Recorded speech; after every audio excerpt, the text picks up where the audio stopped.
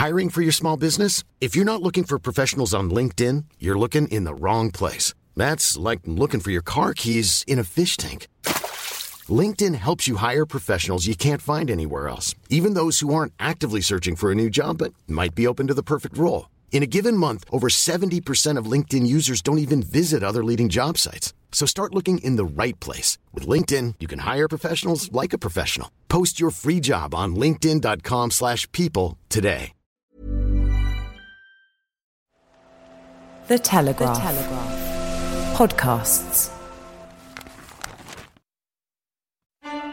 He's going to score under the post. J.J. Williams. The Lions leap in the air. These are the days that you'd never believe will come again. To win for a Lion, for the Lions in a test match, is the ultimate. Guscott drop! It's there! Jerry Guscott did go for the drop goal! Hello and welcome to Full Contact with the Telegraph and to our mini-series Brian's Lions. Over the course of the next few weeks, as we build up to the 2021 Lions Tour of South Africa, I'll be speaking to the great and the good of Lions tours gone by. For our third instalment, I'll be discussing the role of being called up to the tour as a late replacement. So many players narrowly missed out on a test call this year, but they could still have a part to play, not just in the tour, but in the test series too. Delighted to say that my guest today did just that in 2013, initially left out of the original squad, but arrived midway through the tour and played a major role in the test series. Delighted to welcome the former England and Lions prop, Alex Corbisiero. Hello, Alex, mate. Brian, great to be here with you. Look, before we get onto your own Lions experience, can you describe to me some of your early memories? I mean, I think you'd have been 8 when the 1997 South Africa tour took place. So what did you feel about the Lions? What sort of entity was it when you were growing up and starting your rugby career? It all comes down to that 97 tour, and that's kind of where I first discovered the Lions, understood what it was, and that those tours in South Africa, the Guscott drop goal. I remember being a young kid and even not quite understanding exactly the drop goal, the significance, but the emotion, the passion, the win. I remember cheering along. And since then, the Lions have just become, a huge part of everything I love about the sport, and the ability to actually play for them one day was just icing on the cake, because it really is such a special thing that's so unique in today's game, and it's hard to say anything negative about it. In the amateur era, it was always the pinnacle, and I did wonder when rugby went professional whether or not the Lions would, because it's an anomaly, whether or not the passion for it would be maintained. If anything, actually, it seems to have got even stronger. What was your view as a pro of it? I think it's a tough one, because I think obviously as the game's evolving, it's getting harder and harder for the Lions to fit into the professional landscape. So that's one of the challenges of, does it fit under these circumstances and the way world rugby is governed and the windows and the old ethos of a long tour and fitting that in a congested calendar. But from an actual player's perspective, it is the best thing you can ever do. It is an amazing challenge. You get to play with some of the best players in the world, guys that you might never, ever play with again, come into a team environment with a common goal in a short period of time to go out there and upset one of the giants of world rugby. And it's also, from my experience, the biggest stage. I played a lot of big games for England, but I think the most eyeballs, the most attention, the most notoriety of my career is from the Lions. And that's what's so special about it, is you really just engage, that sea of red that gets behind you. And it's something I've never experienced since in rugby. And it's one of the things I just love about the Lions. It gives me great pleasure to name the 37-man squad who have been chosen to represent the 2013 British and Irish Lions touring party. Prop forwards: Dan Cole, Cian Healy, Gethin Jenkins, Adam Jones, Matt Stevens, Mako Vinipola. Well, let's move on to 2013. Where were you watching, or were you watching the squad announcement? I mean, were you expecting to be picked? I was right on the fence of thinking I could be picked or not. Like, there was a chance, but I think the majority of my mind kind of knew that it probably wasn't going to happen. I watched the announcement out in at London Irish. I think it was at lunch after training where they had the Sky Sports or whatever, Sky Sports News or whatever, and we all watched it. And I hadn't had a call saying I was in or wasn't in, but in my mind, there was still hope. I'd spoken to Roundtree. The issues I had is in the Autumn Internationals, I'd played very well, but then I picked up an injury and missed the whole Six Nations. And so I'd only had 2 games back for London Irish by the time the squad was announced. And that kind of was probably the biggest thing holding me back from selection. So when the thing was announced and I wasn't involved, it was tough to take. Was there anyone there who was picked whilst the squad was announced? No. Oh, you didn't have that one. You didn't have to face someone.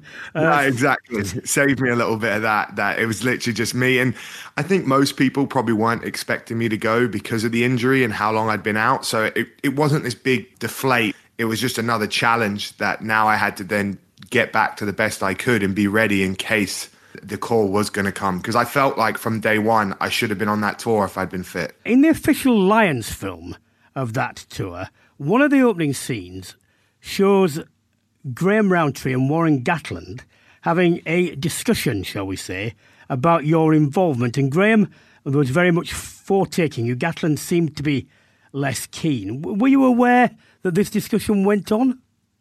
Not until I actually saw the DVD did I know that specific discussion happened. But I did know that Graham Rowntree was behind me to get on that tour. And even after I got on the tour, you know, I'd had chats with Gats and he said at December, you're in the squad. But, you know, after not playing the Six Nations and guys like Mako who are having a breakout season at Saracens, you know, Gethin Jenkins, all-time legend, top player that Gats has got a strong relationship as well. And Cian Healy, who's one of the best looseheads of all time. You know, it wasn't like I was, you know, robbed or gutted that, you know, people who weren't good enough, you know, got the spot that I felt I wanted. And I think Rowntree made a case for me. And unfortunately, you know, it just wasn't, I hadn't shown enough back from injury to give myself a true shake of being in that decision process. But I knew what I was capable of that time. And I think Rowntree and I had quite a special relationship at my time, you know, playing with him. And, you know, he believed in me and also knew what I was capable of. And, you know, that support and backing is part of the reason why, you know, we had such a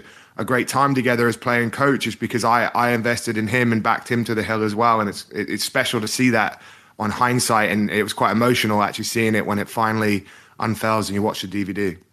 When you miss out, are you told that you're on an official shortlist, or are you what's said to you, if anything? Not told an official short list or whatever. Not told like you're one away or anything like that. Told that, you know, that you're in the mix to be called up, of course. And I think you just know that from the logistics and looking at who's available too. But at the same time, there wasn't much I could do other than just focus on getting back for those last couple of games for London Irish, and then the England games, the Barbarians and the Argentina tour, and wait for the call if it happens. Well, you ended up going on tour to Argentina with England. What was the atmosphere like? Because there have been other players who narrowly missed out as well. It was a bit of a, you know, let's show what we can do, lads. And I think it was tough for a lot of guys on that England squad, especially the way that I didn't play in it, but the 2013 Six Nations, that last game to Wales sort of, you know, unraveled for England, and it kind of dashed a lot of hopes of some guys who might have been fringe or in the mix, kind of, you know, to show that, you know, the way Gats wanted to go with his players, you know, was justified based on some of those results. So I think from us as a group, you know, there were some key players in there that just wanted to put the performances in and show what we were capable of, that if the call came, you know, you're ready. And it's quite a weird situation to be in, because playing for your country is so special and it means so much. But at the same time, it's hard when you're on those tours with your country to not quite keep your main focus or dreams of getting on that Lions tour. We needed to make sure that we made that call early to England to get Alex over, you know, as quickly as he possibly can. He hopefully arrive about midday on Saturday. And then we can integrate him as quickly as we can into the squad.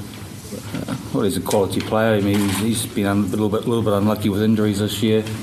If he hadn't have been injured, he would have been definitely in contention, you know, potentially as an original selection anyway. So it's nice to see him back and fit again and playing. And obviously he was selected for England against Argentina. Cian Healy gets injured in the game against Western Province. Were you watching the game, and when he went down, were you thinking, oh? Yeah, I was watching it with the England lads in Salta in Argentina, getting ready for that first test for Argentina, and I saw it. And it crossed my mind, but it was hard to know how bad it was then. And Cian's such a big player and an amazing that you didn't know if it was a week or two and you'd be back. A player that caliber, is worth keeping on tour if there's a chance. So, you don't really know what's going on. And I didn't hear anything from Wig or Gats or anyone like that. It actually ended up coming back that it was Lancaster the next morning. I had a text, can you come meet me by the pool? He sat me down by the pool there, and kind of had a feeling it might have been something to do with the Lions, but you just don't know. The uncertainty and the worry is rushing over you. And so basically he sat me down. He said, mate, you can pack your bags. You're getting on your way to Australia. And he says, and he looked me dead in the eye, and he basically told me is that I think you got a good chance of getting that test team as a starter, and you should too. And it was a great chat, and packed my bags, and to have the support of the boss at England and to go over, and it was a ridiculous journey to get over there. It was pretty special. I was going to say, what did everyone else find out about it? What was their reaction? Good luck and support, and I think that England team and all the guys there, it's arm round and cheer you on, and it was really good. And even leading up to some of the tests and the games, getting texts from those guys as well saying good luck and support, it was really special. And I think if someone, a heartbreaking, unfortunate situation for someone else, but it opened a door for me, and it's just quite a special opportunity to even get in the room with some of those players. So as hard as it was for Cian to have to pull out, I was just buzzing for the opportunity to prove what I could do and to just be in such a special environment. I heard about this journey. It turned out to be a bit of a mammoth task. What did you have to do? Why was that? Well, put it this way: you're in the mountains in Argentina in Salta, okay, and all of a sudden, without any plan or preparation, you need to be in Brisbane as soon as you possibly can to be able to get in the mix and train. Because the reason you're getting called up is they need players straight away, and so it's not really like you get there, you have a week to acclimatise. You got to get there, and you're pretty much getting ready to play. So I'm in Salta. I have to take a 2.5-hour flight or 3-hour flight back down to Buenos Aires, wait in Buenos Aires. Then I had to fly to Santiago, Chile. So now I'm in Santiago, Chile for a while. Then my flight is from Santiago, Chile to Auckland, New Zealand. So I fly to New Zealand, then I have to wait in New Zealand. And then I fly from Auckland to Sydney, and then eventually Sydney to Brisbane. And I finally get there like 3 days later or whatever, 30-something hours of actual travel airtime or something. And you're finally there. I got there the day that they played the Queensland Reds at Suncorp. Got to get all the suit and jacket and go watch the game and cheer with the guys. And then the next day you're training on that Sunday to get ready for, I think, a Monday game. It was in Newcastle, and I've had 1 or 2 sessions with these guys, and you're already playing, and you're already technically a Lion, not a test Lion, but you're part of it. And there's no time to sort of take it in. You just got to get on with it on those tours. Tell you what, that's probably the best way so you don't dwell it. Of course, you'll probably be fined in the players' court for being so slow to get there. I'm not going to sing, I'm going to rap because I'm used to singing. Give me a second to grab the mic and rip. Sean, say it again, I'll leave you with fat lip.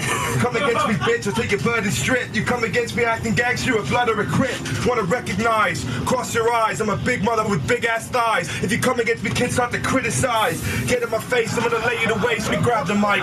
Sean O'Brien, happy to be here, happy to be a lion. People come against me, they can start crying. Grab the microphone like I'm on Mount Zion.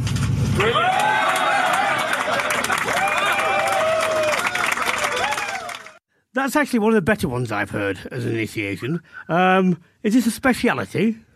Yeah, that's my thing, mate. From London Irish to England 18s to USA under 19s as a young kid, all the way through to England seniors to the Lions to Northampton. That's my thing. Like initiation song, I'll rap, and post-match raps or some of that stuff is. That's me. I love it. Even now coaching at the LA Guiltinis, it still comes out after a big game or a win or a hard session. The lads love it. It's quite special for me. I really enjoy that.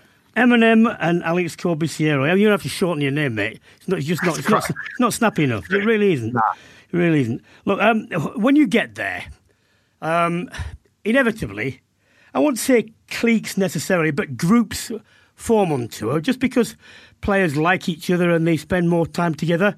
Was there any sign of that? Did you feel any difficulty in arriving late and getting up to speed with that side of it? I was a little apprehensive of it when I was coming in, just knowing that a lot of the guys have been together since early May at this point in camps and stuff. But I did know a fair few of England players there.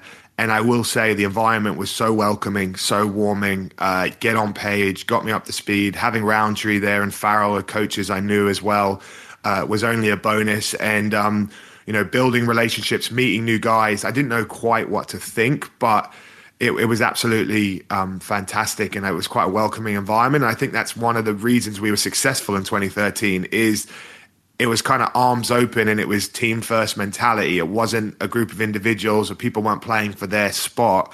I think everyone knew the time it had been at the time without a series win, the significance of delivering a victory sort of put the urgency into people that we had to get this right, and that environment was there, and I was fortunate just to step into it and almost assimilate straight into it. Because when you're on the tour and someone comes out, there can be mixed reactions. I remember 93 Martin Johnson coming out. Everyone who was a Celt was hacked off because there were so many English people there anyway. And I, knew Jono was going to be, what a great player. But in 89, there was open hostility when Rob Andrew came in. And I remember Rob playing in a midweek game. And, he must have been keeping fit because he wasn't on tour. And he was absolutely electric. And I remember looking round at some people thinking, yeah, you might well shut up now, actually. And Rob ended up in the test team, as well as did Jono. So, similar sort of thing.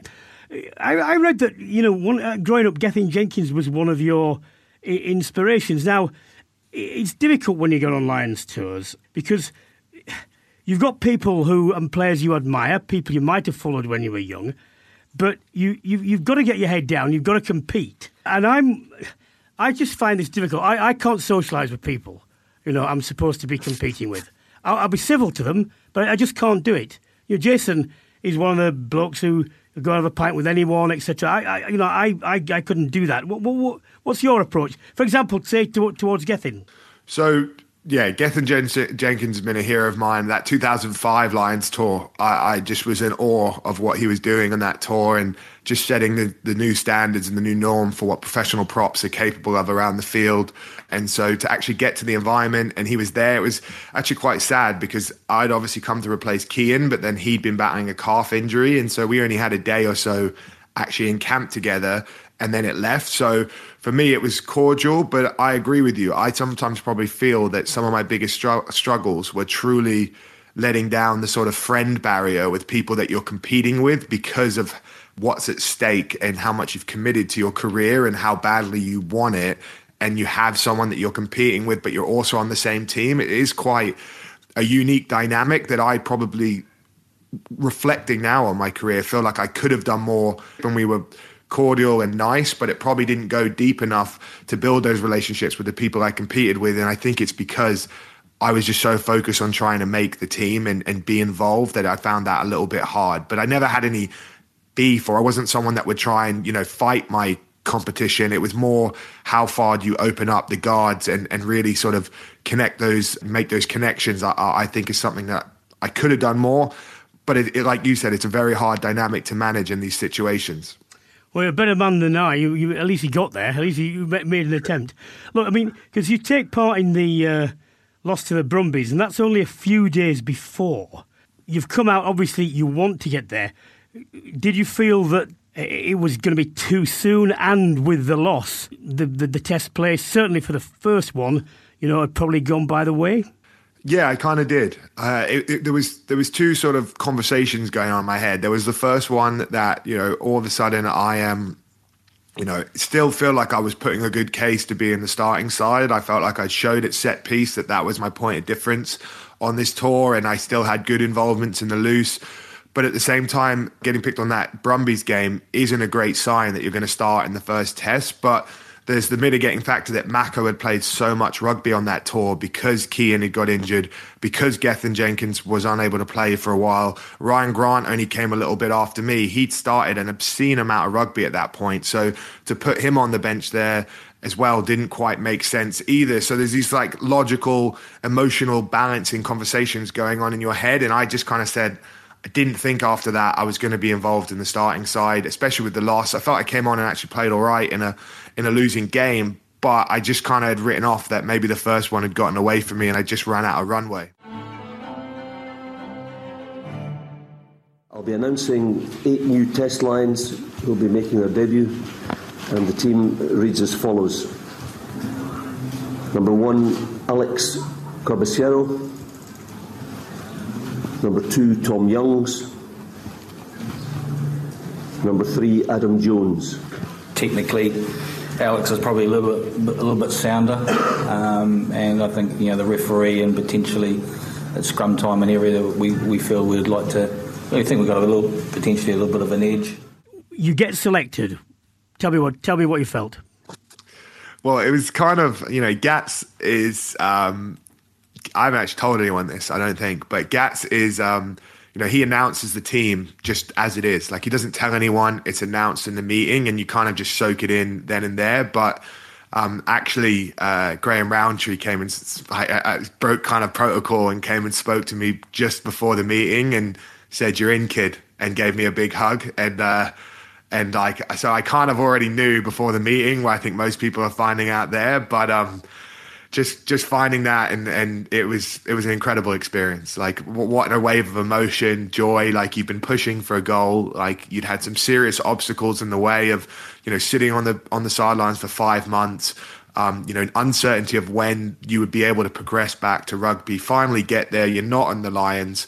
You've got all these hurdles that you're trying to get over. I just used that as a pre-season, and I just said to myself, I am going to be ready for this tour, whether I go on it or not. And to actually have that feeling of now I have the opportunity to go do this, like, it was amazing. But then immediately you sink back into, right, there's a million things to do to get ready to start a test on Saturday, and your brain's already churning along on the next sort of list of to-dos that you've got to get through. So how good an actor are you? How well did you disguise the fact that you knew before the meeting started and during the meeting, just before the announcement, that you were in? I kept a good poker face. I'll tell you that the anxiety cleared. I'll tell you that. I'm sure, like, if you'd seen me 5-10 minutes before, I would have been anxious as hell waiting, and it felt like a relief from that chat with Roundtree. So I was pretty much, just smooth, keeping myself to myself, and it made the whole environment so much less stressful just knowing. It's very hard as a player when you commit everything you've got and you don't actually know, like, where you stand or if you're in yet. I found the waiting for stuff like that some of the hardest things of my career. Well, the first test starts, you're winning, and you in particular having a good game. About 50 minutes, you have to come off, Mako comes on. What did that feel like? Did you know the extent of the injury? Were you particularly worried or what? Honestly, I felt great going into that first game, and I thought it was going to be great. And just as we were jogging out for the warm-up, I ran out with the lads, like, through the tunnel to get crack on with the proper warm-up. And there was this, like, it was like a plank of wood that had turf over it, but it kind of bent, like that plexi board. Yeah. And as I pushed off on it, as I was running with my studs, I all of a sudden felt my calf twinge, and I was like, "Oh, you're joking me!" And I was hoping it was just tightness or muscle soreness, cramp, but I knew it wasn't good. I've had one calf strain like my whole career. Like, I had a lot of knee injuries, other things, but soft, like calf, hammies, things like that never really bothered me. So I was just thinking, oh my God, like, right now, after all of this, you're going to throw this at me here. So I just got on with the warm-up. I covered it in as much Percutane, which is like kind of like deep heat times 1,000 as I could, just so it was burning and I could ignore it. But after the first couple, like the first scrum or two, we absolutely rolled them. I think there's one where we really got into them. But then I felt probably at about, on my right leg, my inside leg, which is very important for scrummaging as a loose head, is to keep that tight with the hooker. The inside chase keeps you nice and square. And so not being able to use that as much, I just didn't feel like I could properly turn the screw in that third test. But I kept, it was like half pulled, but it hadn't gone to where I couldn't play. Like it was either the adrenaline or the injury wasn't significant. I felt I was probably playing at 70%. Running around the loose wasn't too bad. It was just the scrums that were starting to get me. And so I just battled on for as long as I could, because in my mind I'd kind of reserved that this could be me done now, and I'm done. One and done as a Lion. You might as well go out on your shield and put the best performance you can in, and say that you got that one test start. And there we go. So I just emptied the tank and gave it everything I could. I had a couple nice carries, couple things, but it was so frustrating to get there and not be 100%. Well, towards the end of the game, the Lions are 2 points up, 23-21. Curtly Beale misses two, frankly, very kickable penalties. But you have to watch from the bench. What was the tension like? Oh, it was brutal. To feel like being on the bench after you've played, you're just so helpless because you're not coming back on. You're not like on the bench waiting to have a way to impact the game. You've literally just got to release all those sort of emotions that are just worrying about it, and what will be. It's in the hands of your team, your teammates, your brothers. You've got to trust in them. But oh my God, is it nerve-wracking. It's very similar to how I feel sometimes when I'm coaching now, is that you have no way to affect the game, but it means just as much as to you as when you're a player. And so that was a pretty, nervous moments. But when he missed that kick and we got the first win, I felt like we showed enough that we were probably slightly the better team, but we just hadn't got the reward in the game, and we were a bit stop-start and not quite the performance we'd wanted. But just to get the W and get that pressure off that you're not playing for a series sweep in the second game, against us was massive. Well, I don't know what it's like to win a first test, because on both my tours we lost the first one, but you miss out on the second test because you're over the calf. What was the atmosphere after the loss of the second test? Going into the third test and doing do or die. Was there apprehension, or was it determination, or did the squad feel they'd not done themselves justice and they were still favourites? What was it like? It was everyone was gutted. I think we felt like in the first one we got the cobwebs out of the way. So for the second one now, we were in a position to actually go play and show what we could do. And the second game very much mirrored the first one. If anything, we played less. The Wallabies prepared quite well, and they got some key scrum penalties. And that was probably the screw that turned on us that allowed them to just nip that game, in my opinion. And so for me, it was tough to watch and not to be involved and to see the scrum not go well, and then see what that had done to everyone. It put a lot of pressure on everyone, but I think Gats is almost bulletproof in those environments. And I think the way he carried himself, and the plan was to go to Noosa and have a few days to unwind regardless of the result. And I think the fact that he still let the guys have a bit of fun, didn't change the plan or crumble or panic under pressure. I think it was a good, top-down sort of way to steer the way we handle the thing as a group. Well, you get back in for the third test, but the omission that grabbed the headlines, naturally, was Brian O'Driscoll's. Now, if you'd been over here, you would have been astonished at the reaction, because people lost their minds, in my opinion. People saying it's a disgrace. Gatland ought to apologise to him publicly. I said, wait a minute, no one's got a right to be a test Lion. And look, he hasn't played that well. He's one of the best players post-war ever in his position, but on form, and Gatland's the coach, and he is in charge. He will carry the can, and he's going to play the one to win. Was it expected out there, or did he seem untouchable? Was there any reaction within the squad to his non-selection?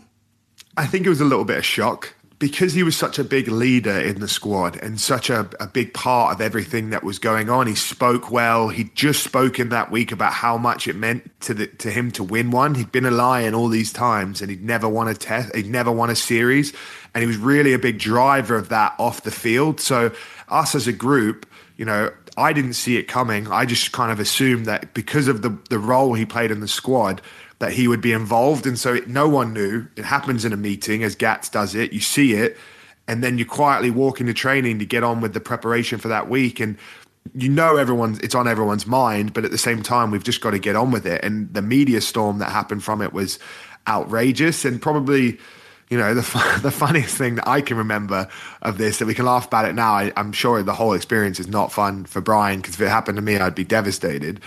But is on the test day, or the test day when we're in the hotel just outside the stadium. I come down to lunch and it's Gats, Farrell, Roundtree and Howley, and they're watching those videos. It's like I think it's from the movie that the guy's playing Hitler and he's like losing it. Yes. But they'd had it that you're dropping Brian O'Driscoll, and they were watching it and laughing over it. And I was just like, just never forget that. But at the same time, that is sport and no one's untouchable. And, you can argue rightly or wrongly if that was the right call. Gats will always say that the result justified the selection. But I also think there's a case you could go the other way too. He's one of the best players to ever play the game. But I think that was quite humbling in a squad that, that no one's untouchable.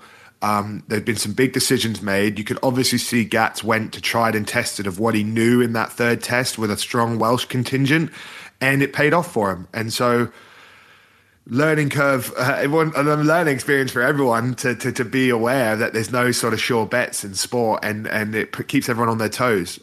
And I just will say, actually, the way Brian handled that, to me, is probably one of the greatest tests of character of a legend, I think. And this guy handled it with so much grace. I think one of the key reasons we were successful in that third test is on the Thursday session before, he ran the Australia team again, like the rest of the team against us, the non-23, and they absolutely carved us up. Like, he played his third test on that Thursday. Like, he absolutely shredded us apart. There was O'Driscoll-esque moves. He was running it. He was bossing it in defense. He was hungry. And everyone, all of a sudden, we'd had probably our worst training session as a new team because there's been some changes on the eve of the biggest game. And I think that's what made us good, because later that day, I'd done my recovery, come back down to look at some of the video analysis, and I get in there and it's Foxy, it's Roberts, and it's O'Driscoll sitting there, and they're going through training and going through footages, and O'Driscoll's actually like helping them get better for the weekend. And I honestly think that is a key catalyst of why we're successful, that big personalities park their ego for the good of the team. And I think it's incredible. Well, I heard about that, and I would expect nothing less than knowing the man as I do. I never thought it would be any different with him personally. It must have been difficult for him having to deal with the furore that was the hysteria that whipped up on his behalf and not at his behest. Warren Gatland said in his post-match press conference that he would have made you man of the match. He said we knew that Alex was unlucky with his selection. He's the man that made the selection. Does that make that comment a little bit more interesting? I think I never had any issue with selection. I think at the time when the squad was announced, I'd been injured for 4 or 5 months, and I'd played one game off the bench and started one game, and really didn't have a chance to put a mark down and prove what I was capable of doing, and other guys were playing really well, and so I just thought, well, I'll get back to where I know I want to be. And then the opportunity came, and I just tried to make the most of it. And for someone like Gats to say something like that, it means a lot, because I've got a lot of respect for him, and he's poured his heart and soul to us, and it's been a pleasure to play for, so I'll take that. You go in the game, you score after 2 minutes. What was that like? Well, I just want to touch on getting to the game, because for me, I didn't even know if I was going to get to this game. It felt like almost free money to even be involved. I think when I initially had the calf, injury diagnosed, they said 3 to 4 weeks. Were you fully fit? Were you fully fit? No, nowhere near. I was probably, again, 70%, but I was confident it wasn't going to tear, so I could empty the tank, and I knew I had no game and no more of the season, so I would, rightly or wrongly, I was going for it. But they said 3 to 4 weeks, and we had to turn it around, and I had to be training in about 10 days to be able to have a shot at being in there. And so the ability to get that injury right, and the physio Phil Pask that worked with me, Kevin Lidlow back at home as well, like the whole medical staff, it was incredible to get back. But honestly, Wigg said to me in the second week, he said, if we win the second test, you don't have to play. If you win it, you don't have to play, because the series was done and it was so touch and go with the injury, so I'm rehabbing. We lose a second test, and I'm like, right, it's game time. Got to get this right.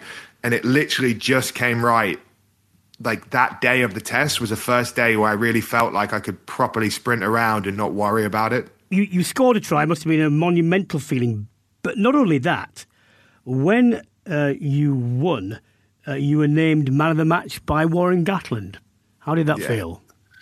It was amazing, and that test was incredible. I got there, I felt good. We're in this amazing team. It's the biggest stage. It's all on the line. It's one big game to empty the tank. It's an incredible opportunity to do something powerful. And I think Alan Wynne-Jones, the way he spoke to us in the change room just before we went out, and he says it's an opportunity. There's two different futures ahead. You can wake up tomorrow and you'll wear this jersey for the rest of your life, or you won't. And so basically, like, that resonated with me so much, that you have this opportunity to do something special. So to go out there to get the try early was amazing. But to me, well, speaking of the try, everyone loves the try. Like, the try is, a couple meters out, right time, right place. A number of people could have got it. But if you actually look at that try, the thing that I'm most proud about is the carry before on Sean O'Brien. The latch that I give gets us an extra 5 or 6 meters that gets us right near the line, that Alan Wynne-Jones gets there. So I did feel like there was big involvement there, but the whole game, the try is icing on the cake. It was the scrum, it was the set piece, it was the dominance, it was the work rate, it was all the things that I knew I could deliver that just helped help the machine get rolling and allowed us to dominate Australia. Just feel like I probably played my best game on the biggest stage, and as heartbreaking it was to leave the sport earlier than I wanted to, that's probably the thing that sits the best with me, is that when it was all on the line, I was able to turn up and deliver. Well, it was the first series win for 13 years. Unfortunately, you were forced to retire early. You couldn't were available for the 2017 tour. What was the feeling in the camp about that win, and given the amount of time the Lions had to wait for one as well? It was a lot of pressure. I think as a squad, I think it was 16 years is what people kept saying. 16 years, boys. We've been waiting 16 years. So we had to deliver. And that game on the weekend, I looked at Gatlin on the Saturday morning. Before we moved to the new hotel, we were still in Sydney. And I was at breakfast. I went to grab a water from the fridge, and Gatlin was getting a water at the same time. And he just looked at me. And he said, will you get that prick for me today? And that's obviously Ben Alexander, who'd caused havoc on us last week and got some penalties against us. And I just looked him in the eyes and said, I'll get him for you. And we had a nice little chat. And just going back to what was it like with Gats, that's why it was so special at that game, is because I knew I'd done my job in the team that had facilitated the win. And when I looked at Gats after the game, as the first person, him and Wig, I wanted to see, just because I played for them and gave everything I had for them, and it worked, and it was just a nice hug. And, Halfpenny deserves the man of the match for that game and for the whole series, but to get that from Gats and for him to recognise that is something that I'll sleep easy one day on my deathbed. It means that much to me. When you're looking at selecting the squad, there's a lot of factors to take into consideration. You're looking at form in the Six Nations. You're looking at players that have performed for you in the past, players that have performed at club level, won trophies and championships, and then you're looking at some players and some younger players that you feel that you can develop also on the tour as well. So lots of things to consider, trying to get that balance right between curating a squad that's going to be incredibly competitive and also play some good rugby and look to improve as the tour goes on as well. It's going to be a different tour because of COVID. We both know one of the special things about the Lions is getting to know people you've only glared at across the halfway line, or mumbled at in team meetings that there will be a meeting and one of us will come out on top and stuff like that. But one of the big things about it being a touring side is seeing so much of the country and interacting with the people from that country, whether the interactions are warm or not, and they go both ways. That is going to be limited this time, just of necessity. What sort of effect do you think that could have? I think it will be quite strong. As much as I want to say it's not going to impact it and it's going to be amazing, the fans and the Sea of Red and the tour and the host country and the way you see, Lions fans having beers, hugging other fans from other countries, it's so special. And it's one of, honestly, the most cherished things we have in rugby, and the Lions is such a great example of that. So to not have that is heartbreaking for me, and to think it could be behind closed doors. I personally believe that the Lions should play with fans. So I would still move it back to the UK just so we could have crowds and the sea of red and do it because my memories of the Lions is so intertwined with that. But at the same time, it's still going to be special in its unique way. This is a very, very unprecedented time in history. This will be something we look back on, and I think we have to find new ways to enjoy the Lions and make the most of it with what we've got. I mean, one of the difficulties in looking forward to the Test series, and we're speaking to John Schmidt about this, is they haven't played. So, I know they're reigning world champions, but they haven't played. So who knows what? Vettel, they'll be in, they won't know. Everyone else who is preparing for them won't know. So there's so many things up in the air, far more than normal. There's going to be it's going to be very, very interesting to see how the series goes right from the first whistle, who develops and who doesn't.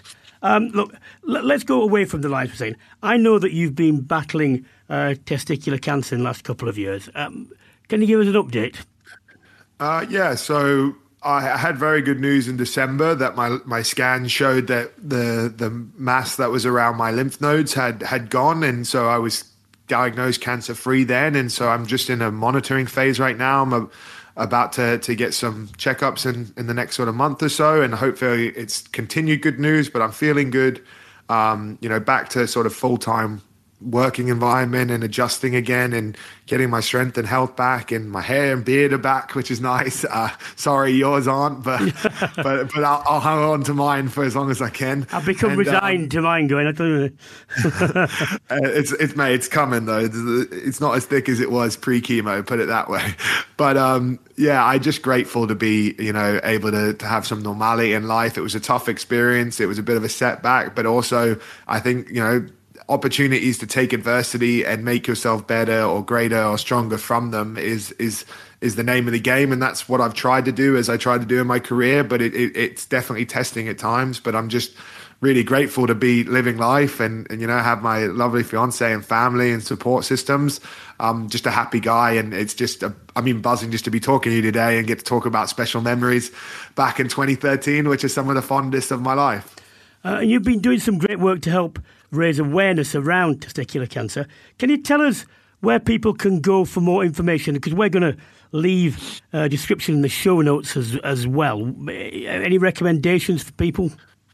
Absolutely. There's multiple places. I think Manscaped do a great job of putting out information of how to check yourself, what to do. Movember, a big advocate. I work personally with the Urology Foundation. We have a Tough Nuts Tuesday, which is the first Tuesday of every month, where we recommend men check themselves. And I think this is the biggest thing that I can do from this is trying to help others, because when it comes to testicular cancer, the earlier you catch it, the easier the road. If you catch it very early, you might just have surgery, no chemo, nothing. The longer it goes, the more chemo, the more invasive the surgery, the harder the road to recovery, and the less, the more your, survival risk will diminish, although it is very high. And so for me, it's all about checking yourselves. And some people say, what am I checking for? Is it a lump? Is it any change? I didn't have a lump. Mine just got a bit harder, and then it started to gradually get bigger. So it was quite hard to tell for a little while what was going on. But so if you feel any change in texture, hardness, size, a lump, anything, go see your GP straight away. You don't have to feel anything abnormal. Just that is enough. Just a change, just a slight change, because it's worth getting someone to feel it. And worst case, they ultrasound it and they can tell straight away, and and then it's done. But the opportunity cost of not doing that is so great, because men traditionally don't go to the doctor enough. COVID has made people not go to the doctor enough. There is another sort of crisis about, late cancer diagnosis because of the impact of the pandemic. So my big advice to everyone is go get checked. Be on top of it. Check yourself regularly. It can happen to anyone. It's the most prevalent cancer in young men, and it is definitely something to take seriously, because if you don't, you'll regret it later. Well, a bit of a serious note, but one worth finishing on. It's all we have time for. A huge thanks to Alex Corbisiero for speaking openly about his health, and also for giving us the insight. Alex, was fantastic. Thank you.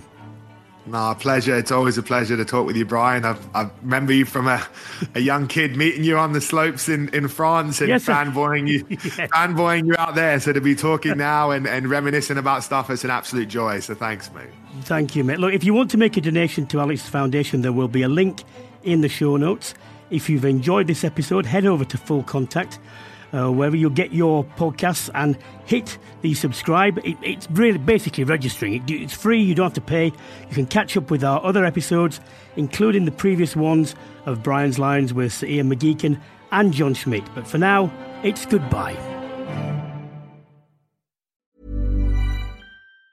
Hi, I'm Daniel, founder of Pretty Litter. Did you know cats tend to hide symptoms of sickness and pain? I learned this the hard way after losing my cat, Gingy. So I created Pretty Litter, a health monitoring litter that helps detect early signs of illness by changing colors, saving you money and potentially your cat's life. Pretty Litter is veterinarian developed, and it's the easiest way to keep tabs on your fur baby's health right at home. Go to prettylitter.com and use code ACAST for 20% off your first order and a free cat toy. Terms and conditions apply. See site for details.